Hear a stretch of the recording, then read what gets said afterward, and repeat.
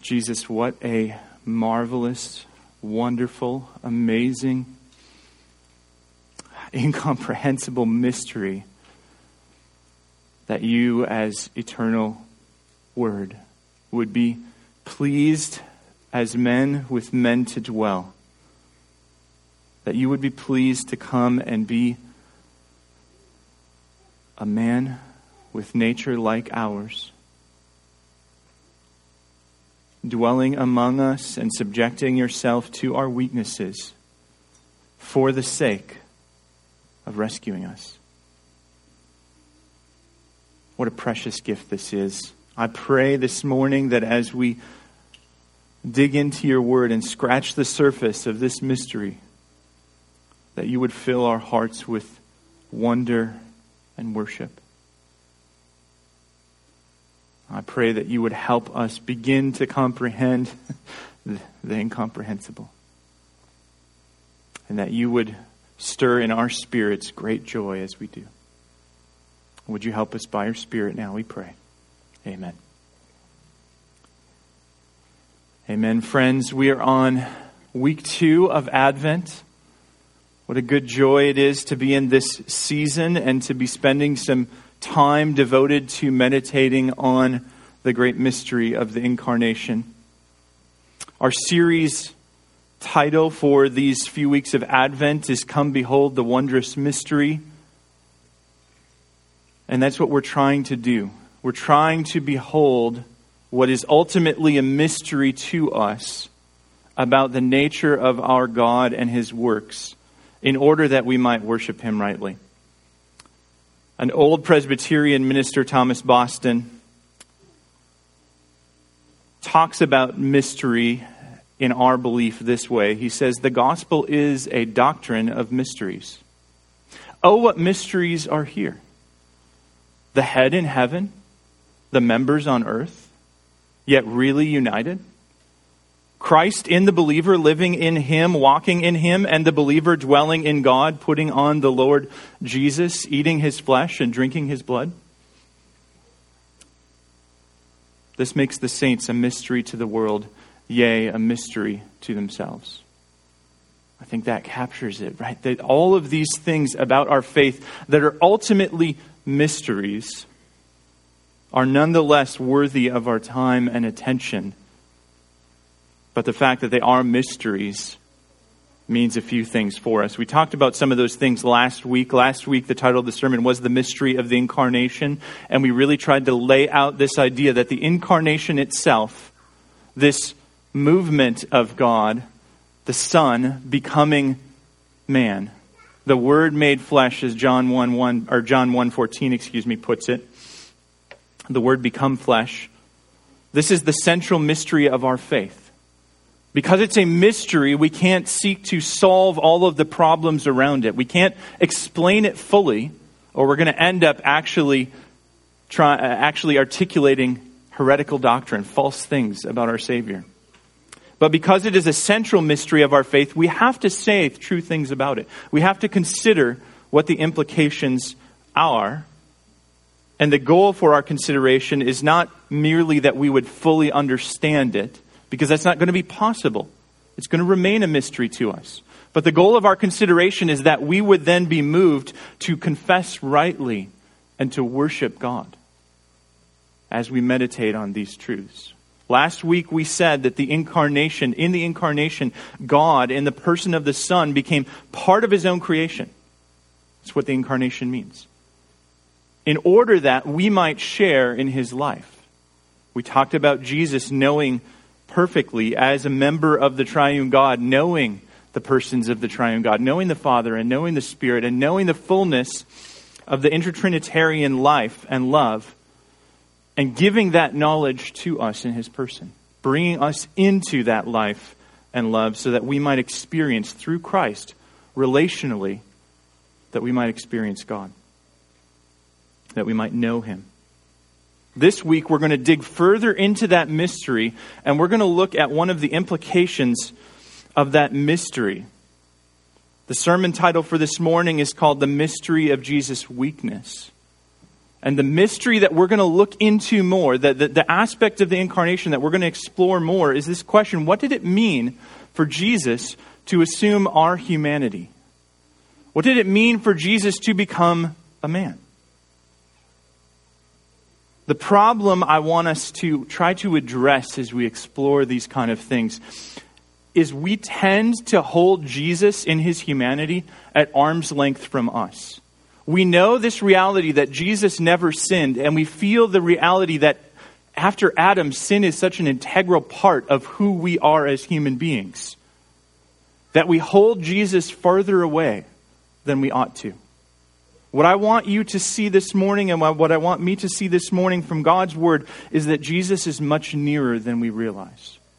That Jesus, in assuming our humanity, is much nearer than we realize. Not only is he a friend of sinners, but in taking on their nature, he actually identifies with sinners in a deep, deep way. In a way that is not insignificant to our faith and life. What I want us to see this morning, though, is that Jesus shared in our weakness to rescue us from it. And we're going to look at that in two parts. We're going to look first at what it means that Jesus shared in our weakness. And then we're going to look at the implications of that. What does it mean, then, that he rescues us from that weakness? Jesus shared in our weaknesses is what I want to explore first. And I want to assert that he is like us in all things except for sin. This is what the Chalcedonian definition, remember this is an ancient document from the mid-400s as a result of a gathering of church leaders trying to say, what do we affirm about who Christ is and what he has done and what it means that he is like us, he is human. And they said it this way: he is of the same essence as the Father according to his deity. Jesus is God, and the same one is of the same essence with us according to his humanity, like us in all things except sin. I think that's a key summary of what we mean when we say Jesus assumed our humanity. He is like us in all things except sin.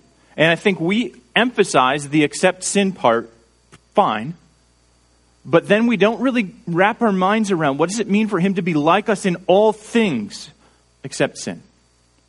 Right? We hold him at arm's length because of the sin part, and we don't embrace the like us in all things. And so that's what I want to help us do this morning. Go ahead and change the slide, Mel.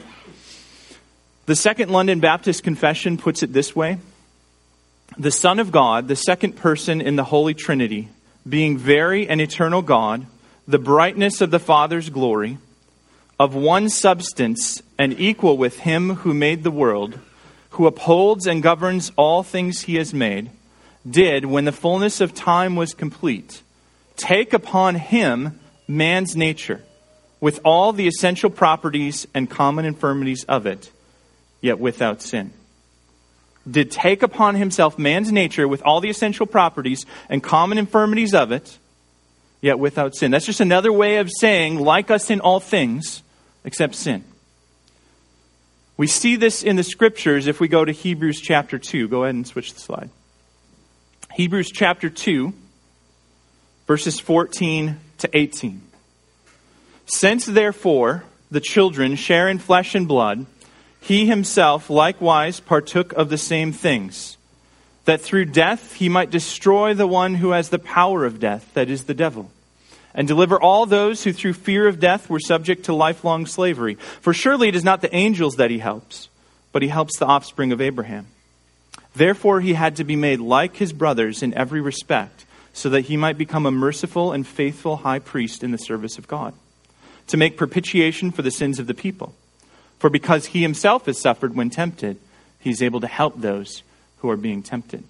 Again, this idea, like us in all things, except sin. Hebrews chapter 4, which we'll talk about a little bit later, says Jesus has been tempted in every way as we are, and yet without sin. The scriptures repeatedly affirm that Jesus is without sin. And yet I want to focus more on the aspect of like us in all things, taking upon him, our common infirmities. This means that Jesus experienced the weaknesses of our human nature. Jesus knows what it's like to be hungry. We see that in Matthew 4. Jesus knows what it's like to be thirsty. We see that clearly in John 19. He knows what it's like to be tired and sleep. This is why he's asleep when the disciples are crossing the Sea of Galilee and the storm comes upon them. It's not because Jesus was just shutting down like some kind of robot. He was tired and he slept. He must have been real tired to be sleeping through a storm. He knows what it's like to be filled with sadness. Think about him at the grave of Lazarus as he weeps. This is a very human thing to do, right? This is, even though he knows he's got the power to raise him up, he still feels that sadness. He's filled with great sorrow, we see in Matthew 26 in the Garden of Gethsemane. Jesus took on true humanity. He is really one of us.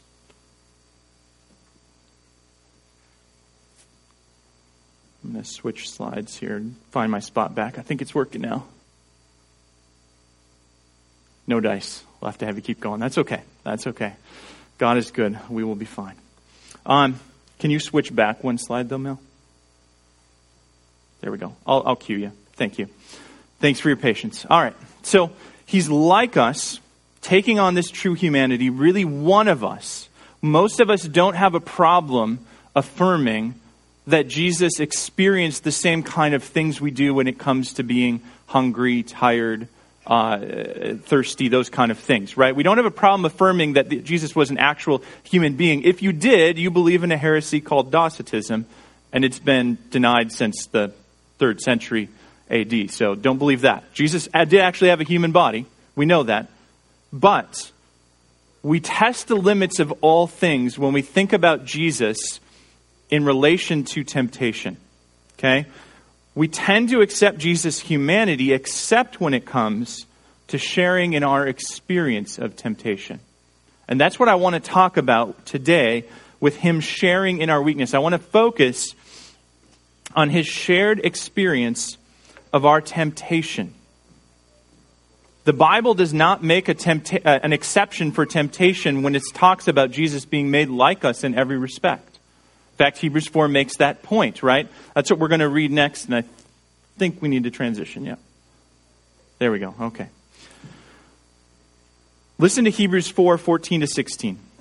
Since then we have a great high priest who has passed through the heavens, Jesus the Son of God. Let us hold fast to our confession. For we do not have a high priest who is unable to sympathize with our weaknesses, but one who in every respect has been tempted as we are, yet without sin. Let us then with confidence draw near to the throne of grace, that we may receive mercy and find grace to help in time of need. Jesus is like us, not just in general, but like us in our temptations. And he has been in every respect tempted as we are. This idea that he's been in every respect tempted as we are is not stressing that Jesus has experienced every temptation we experience. That's kind of what I used to think it meant, right? That Jesus somehow miraculously knows exactly what every single temptation is like and the variety of temptations we encounter. That's not what it's talking about. When the author of Hebrews writes that he has been in every respect tempted as we are, he is stressing that Jesus' experience of temptation is the same as our experience of temptation because he shares in our nature. In other words, because Jesus took on himself humanity, he experiences temptation as a human. This is important because in an effort to affirm Jesus' sinlessness, when we hold him at arm's length, sometimes then we view his experience of temptation as if it's qualitatively different from our own. Somehow Jesus was tempted, but not really in the same way as we are, right? He somehow has this superhuman ability, this extra special something that means the temptations he experiences, they're probably real temptations, but maybe not really. I'm not saying any of us would be probably false enough or against the scriptures to say that out loud, but that's how we functionally think about these things quite often. I know I do, and I know people I talk to do, so I'm assuming all of us do in some way or another. We treat Jesus' temptations like they are different from ours, but I think Hebrews 4 teaches us that Jesus experienced temptation in the same way we do. Go Go ahead and switch to the next slide now with James.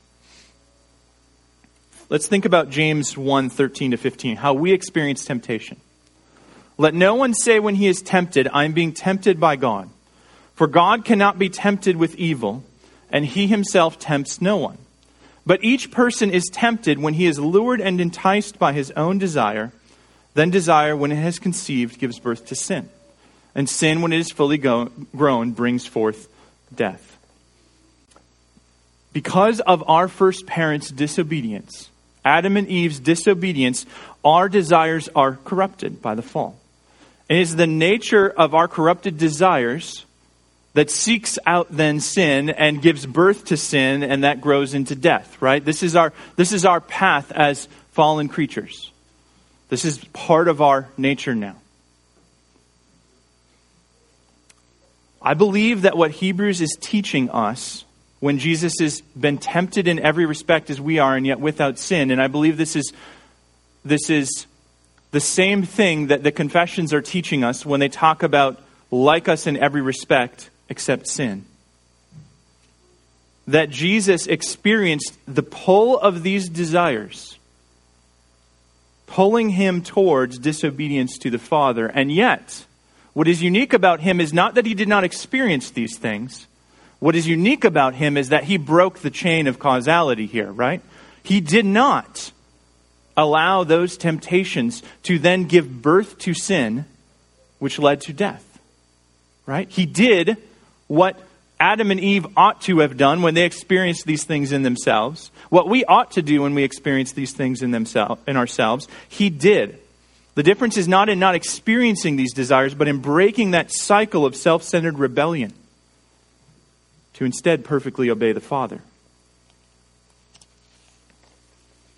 This is hard to figure out how to even say carefully enough that we don't say something wrong about Jesus, because I do not want to imply that he was in any way sinful. This is not true. We know he is without sin.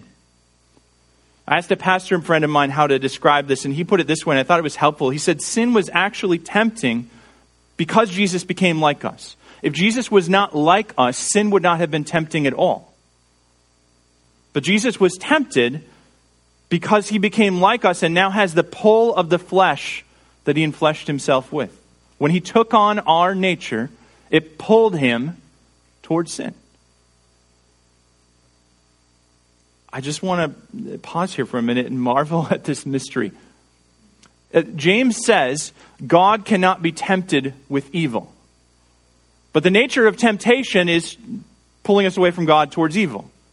And Jesus experienced temptation. Somehow in the incarnation, Jesus, truly God, became truly man while remaining truly God, and was therefore able to be tempted. This is part of the mystery. We can't explain this fully. We can just say we see Scripture teaching it and marvel at it. The mystery is through the incarnation, while Jesus remained God-man, he subjected himself to our weakness, with corrupted desires pulling towards temptation. And he himself conquered those desires by remaining without sin, by continuing to obey the Father. Go ahead and change the slide, Mel. We know from Hebrews chapter 4, as we look at verse 15, we do not have a high priest who's unable to sympathize with our weaknesses, but one who in every respect has been tempted as we are, yet without sin. Jesus never gave in to the fallen nature of humankind. He never allowed that sin to come to fruition. Rather, he remained without sin. We see this all over the New Testament, the affirmation of Jesus' sinless character. 2 Corinthians 5:21, for example, for our sake he made him to be sin who knew no sin, so that in him we might become the righteousness of God. But we must, friends, we must remember that in affirming the sinlessness of our Savior, we must not deny that Jesus experienced our kinds of temptation, because the Bible teaches that he did. Jesus knows what it's like, in other words, to get up on the wrong side of the bed in the morning. Right? When we get up on the wrong side of the bed, so to speak, we are ornery for some reason, from not sleeping well the previous night, and we take it out on those around us. Jesus knows what that's like, only he doesn't take it out on those around him. Right?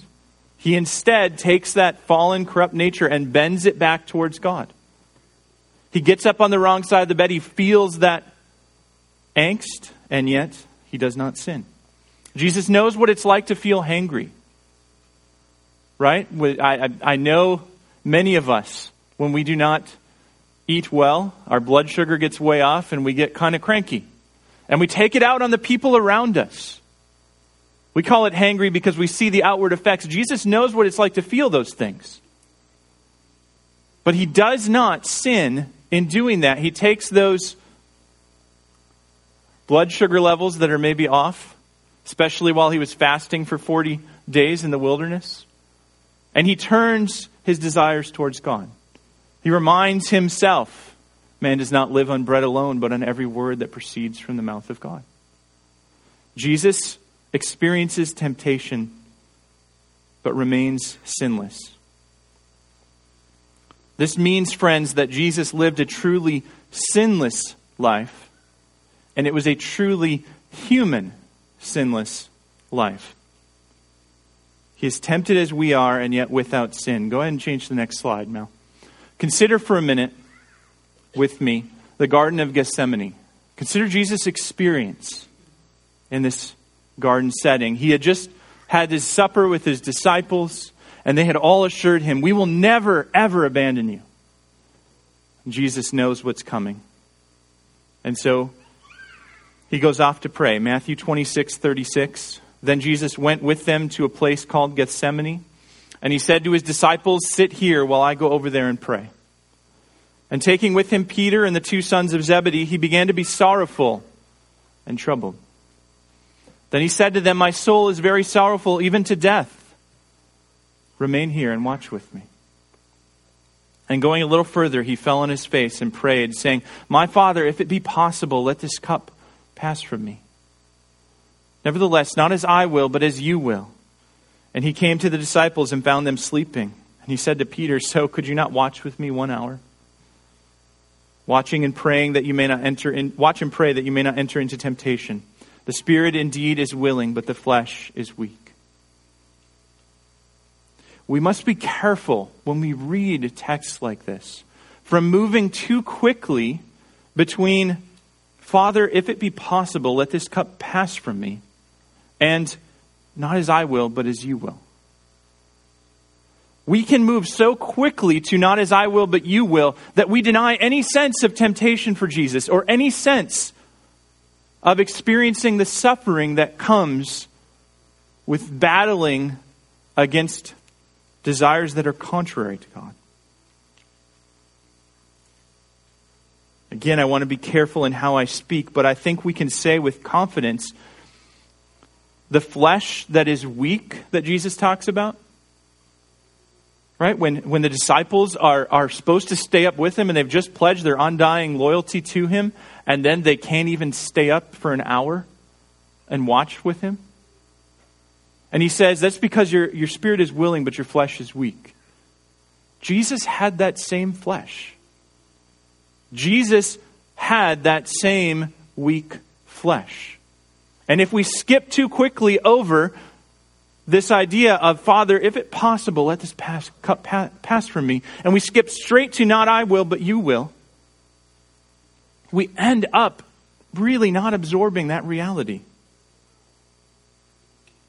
Here we see Jesus buffeted by the sorrows of weak-willed disciples, giving into the flesh, and even later by the betrayal of his friends. The betrayer that comes is his friend Judas. That hurt. Jesus may have been tempted, and indeed I believe was, to flee from his mission. Father, if it be possible, let this cup pass from me. That's a real desire. That's not a performative act for our benefit. This is terrible and difficult and hurtful and sad. And Father, if it be possible, let this cup pass from me. And then Jesus takes these desires And he bends them back towards the Father and says, not as I will, but as you will. This is what it means for the eternal Son of God to subject himself to our weakness, to the weakness of our human nature. Go ahead and switch slides to slide 12. We see this all in the book of Hebrews as well. Verse 18, because he himself has suffered when tempted, he is able to help those who are being tempted. Hebrews 4:15, we do not have a high priest who is unable to sympathize with our weaknesses, but one who in every respect has been tempted as we are, yet without sin, experiencing those weaknesses. Hebrews 5:7-8, in the days of his flesh, Jesus offered up prayers and supplications with loud cries and tears to him who was able to save him from death, and he was heard because of his reverence. Although he was a son, he learned obedience through what he suffered. Jesus is tempted as we are, and yet, without sin. And yet, he does not capitulate, but he instead triumphs over our nature. There's a vital implication to this that we must recognize. This is that only Jesus knows the full measure of what it means to be tempted. Only Jesus knows the full measure. C.S. Lewis puts it this way, slide 13, go ahead. He says, only those who try to resist temptation know how strong it is. We never find out the strength of the evil impulse inside us until we try to fight it. And Christ, because he was the only man who never yielded to temptation, is also the only man who knows to the full what temptation means. The only complete realist. Only those who try to resist temptation know how strong it is. If you give yourself completely over to every desire that wells up inside you that births sin, it will lead to death, but it will be really easy. You will not feel the struggle of temptation because you'll just give in. And I've noticed something that's really interesting to me as I meet with different folks and as I experience it in my own life. It seems the norm of the Christian life that as you begin to fight sin and as you begin to pursue holiness, you experience what seems like an explosion of sin in your life. And you experience what seems like temptation that is more severe than you've ever encountered. That's just this principle in action. That's temptation rising because you are resisting sin. And that's you becoming more aware of the sin in your life because you're no longer just capitulating. And if you think it's bad when you're just scratching the surface of what holiness and obedience to God looks like, try to imagine what it must have felt like for Christ. Because he never gave in. We give in. And we capitulate to sin. He never gave in, and so he is the only complete realist, as C.S. Lewis puts it. The one who knows the full measure of our fallen nature. Because he became obedient even to the point of death. He kept obeying. He kept being faithful.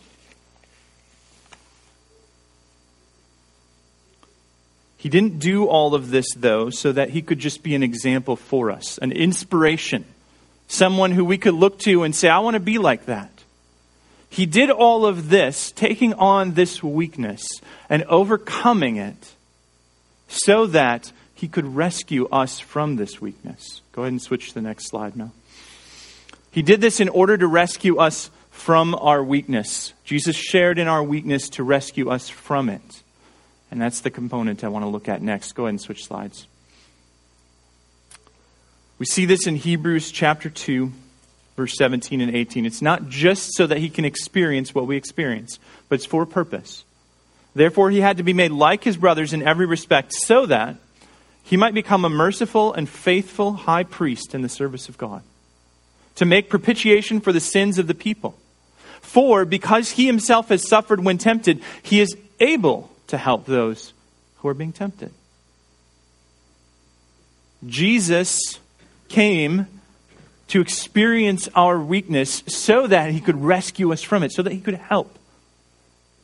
This begs the question, though, why does Jesus, as the creator of all things, including us, need this kind of experience, need this kind of knowledge of us? Why would he, in other words, need to experience temptation like this in order to be a sympathetic high priest? It's not like Jesus lacked some knowledge. Calvin addresses this question in his commentary on these texts in really helpful ways, and I think he's absolutely right. Slide 16, Mal. There we go. He says this: the Son of God had no need of experience that he might know the emotions of mercy. He was already merciful. The Son of God had no need of experience that he might know the emotions of mercy, but we could not be persuaded that he is merciful and ready to help us had he not become acquainted by experience with our miseries. He says that about Hebrews 2:17, and then a little bit later about Hebrews 4:15, he says this: Christ has put on our flesh and also its feelings or affections, so that he not only paroled himself to be real man, but had also been taught by his own experience to help the miserable. Not because the Son of God had need of such training, but because we could not otherwise comprehend the care he feels for our salvation. In other words, Jesus experiencing these things so that he could become this merciful and faithful high priest, so that he could sympathize with us in our weaknesses, is not primarily because he had something he lacked and he needed in order to be able to accomplish it. It was so that in doing this, he could so identify with us that we would believe that he is indeed a faithful, merciful, sympathetic high priest able to help us. He is able to help us by nature of him taking on our very nature and bending it back towards God. And he did it this way so that we would become so that we could be persuaded that he is merciful and ready to help us. So that we could comprehend the care he feels for our salvation, as Calvin says. How does Jesus then express this care for our salvation? I think Hebrews 4:14-16 shows us at least three things. The first one is that Jesus is able to sympathize with us. Jesus will sympathize with our weaknesses. Hebrews 4:14-16. Particularly, I want to draw your attention to verse 15. For we do not have a high priest who is unable to sympathize with our weaknesses. The idea being, we do have a high priest who is able to sympathize with our weaknesses. A little bit later in Hebrews, in chapter 5, the beginning of chapter 5, which comes immediately after this text, the author of Hebrews goes back and points to human priests. He says, for every high priest chosen from among men is appointed to act on behalf of men in relation to God, to offer gifts and sacrifices for sins. He can deal gently with the ignorant and wayward, since he himself is beset with weakness. He's not primarily making this point, though, just about human high priests. He is saying that part of what makes a human high priest able to deal gently is his sharing in the weaknesses of those he represents. And he's been arguing that Jesus shared in those weaknesses. So just like these human high priests, Jesus himself is able to deal gently. Notice who he deals gently with. It's not the ones that are, trying their hardest, and they come and they bring what they've got and it's not quite enough. And so the high priest deals gently with them because they tried really hard. It's dealing gently with the ignorant and the wayward. The ones who are totally enthralled with the weaknesses that they are experiencing. Because he is a sympathetic high priest, he deals gently with them. This too is how Jesus treats us. He deals gently with us. This means that Jesus knows you and knows what it's like to be you in an experiential way. He knows you down to your core because he has experienced those same weaknesses that you and I experience. This is not a disconnected God who's distant from you, who doesn't get what you're like, who doesn't care. This is a God who's closer than a brother. This is a God who draws near to you in such a way that he gets you. I just think about human friendships. When you encounter someone, who you're just like, man, we get each other. Like, what joy is that? What kind of encouragement that, like, you want to spend time with them. You want to get to know them. You want to go deeper in that relationship because they get you. Jesus gets you. Jesus is sympathetic towards you. He knows what it's like to experience your weaknesses and experiences even with you. And this means that he is indeed able to sympathize, that he will sympathize, that he does sympathize. The incarnation shows that he will do this. That's what Calvin's point is, that Jesus becoming man shows that he's going to do this. Not that he might, if we try really hard and he'll meet us halfway or something like that, but that he does, that he will.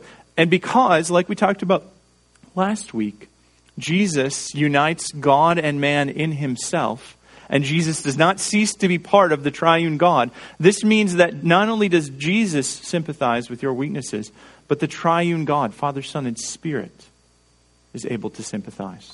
The triune God is not unmoved by your suffering. But God, Father, Son, and Spirit cares and draws near. And the depths he goes to do so are such that it caused the eternal Word of God to become enfleshed in our nature and to experience our weaknesses. We can switch sides now.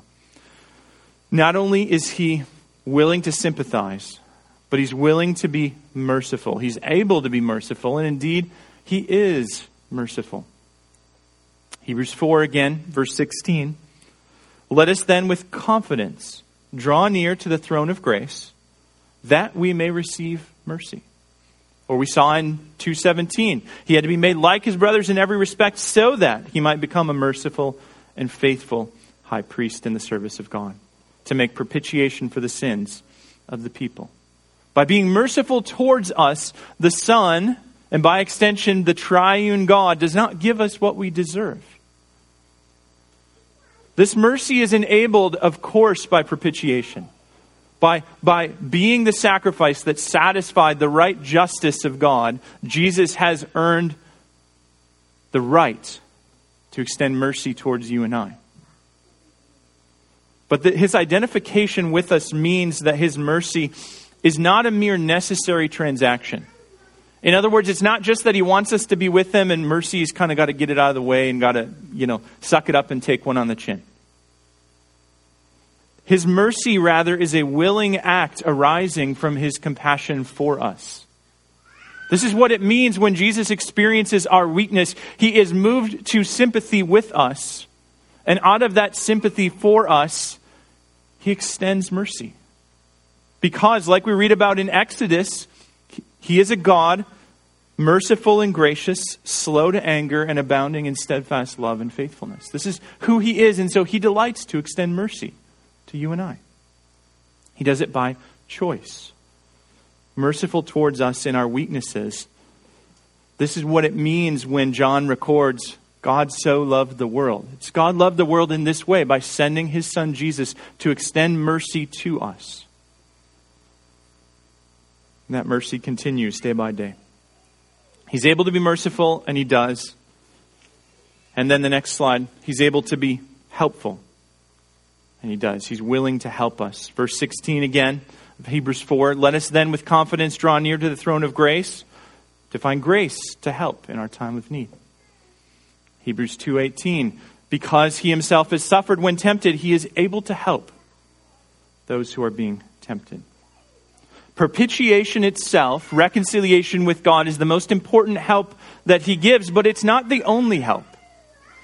This is, I think, important for us to grasp. This is why it's so vital to consider the implications of the incarnation, because the incarnation means that the only help is not propitiation on the cross, but a help that runs much deeper than that, a help that gives us a high priest who's able to sympathize and willing to extend mercy and then offer real help. In this book, The Incarnation of God, which I've got right here, I've been reading and thoroughly enjoying. Finished it a little while ago. They make this point about understanding the significance of Jesus' incarnation. They say failure to grasp the significance of this incarnation suggests that Christ fulfilled the conditions of our salvation, propitiation, only to throw us back on ourselves, only to be far from us as we seek to draw near to God. This prompts preoccupation with our faith, our repentance, our decision, our response, our industry, and our resolve. A veneration of the saints of quite another sort, resulting in frantic busyness and crushing internalization of sin, guilt, fear, and shame. In other words, if the only help that Jesus provides is propitiation, Christ fulfilling the conditions of our salvation only to throw us back on ourselves, then he's just set us back at ground zero and we're like new Adam and Eve. But that's not what Christ did. That's not what the incarnation tells us. The incarnation tells us that Jesus came and so identified with us in our weaknesses that he took on our nature. And it's that nature that he is redeeming and bending back towards God. And the help he provides is help in that very nature. Jesus truly helps us in the midst of our weaknesses. He makes us alive when we are dead, Ephesians 2, right? But then he continues to bend us back towards God. He continues to sanctify us in his very person as we are united to him by his Spirit. That's what we're going to talk about more next week. He doesn't do this out of obligation or pity, but rather because he himself sympathizes with us and delights to offer the help that he gives. It's like a physician who is trained to treat patients. And that physician, after spending years training and thinking about and dreaming about being able to help people who are ill, when they come to him, he doesn't reject them. He doesn't say, like, how dare you get sick and then come to me. Right? He says, no, come in. Let me help you. Let me see what's wrong. Let me do what I can. This is the kind of delight that Jesus has as the good physician. He delights to help sinners in their weakness. Jesus will help, and the depth he has gone to prove it is taking on our very flesh. His willingness to draw near to us in the incarnation, to identify with us so deeply that he takes on our nature, assures us that he will be near to us to help in the midst of our sorrows, in the midst of our struggles, in the midst of our sadness and temptations. Jesus will be near. He's proven it definitively. Go ahead and change slides, Mel. In this book, the authors summarize this concept this way, and I just find it so helpful and so moving. They say this: he took for himself our corrupted humanity, decisively bent towards sin, and being battered and buffeted by ever-stiffening headwinds of opposition, he bent it back towards God. This is what it means for Jesus to take on our humanity, to experience the kinds of temptations we do and bend his will back towards God. By the power of his very person, filled with the Spirit of God, he took our corrupted humanity and bent it back towards God. And he did this so that we might come to know God as he does. And so that we might come to experience the love and life of the triune God. As a result, then, we ought to do what Hebrews 4:14-16 tells us. Go ahead and change slides. Since then we have a great high priest who has passed through the heavens, Jesus, the Son of God, let us hold fast to our confession. For we do not have a high priest who is unable to sympathize with our weaknesses, but one who in every respect has been tempted as we are, yet without sin. Let us then with confidence draw near to the throne of grace, that we may find mercy and find grace to help in our time of need. We hold fast. We remain holding fast to this confession that Jesus is truly God and truly man, like us in all respects except sin. We hold fast to that, and we become amazed then at his life of obedience, his life of righteousness. I just can't even comprehend how Jesus could obey the Father if he experienced the kind of temptation that I do. Like, how could he? I'm at a loss for words. And we ought to be. Because it is really a mystery. Be amazed at his faithful obedience. Hold fast to this confession. He is truly able to save. And then draw near with confidence to the throne of grace. Come to him for help. He really delights to help us. He has proven it. By taking all of this on, he has proven that he will come and draw near to sinners who cry out to him. And so, friends, draw near to the throne of grace and receive that mercy and find grace to help in your time of need. Let's pray.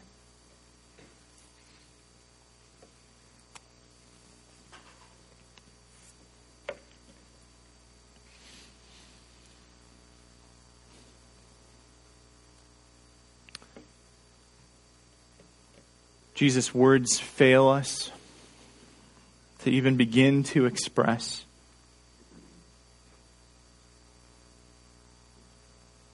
the amazement we feel and the gratitude we feel for all that you have done. And so, Jesus, I just in our behalf draw near and ask you to help us mercifully and graciously help us to behold these things, behold these truths over and over and over and over again. Jesus, our hearts are prone to wander, prone to leave the God we love. So take our hearts and bind us to yourself. Help us to rest in these things and delight in them. In the midst of our sorrows and our trials and our temptations, remind us that you are indeed sympathetic and merciful and present to help.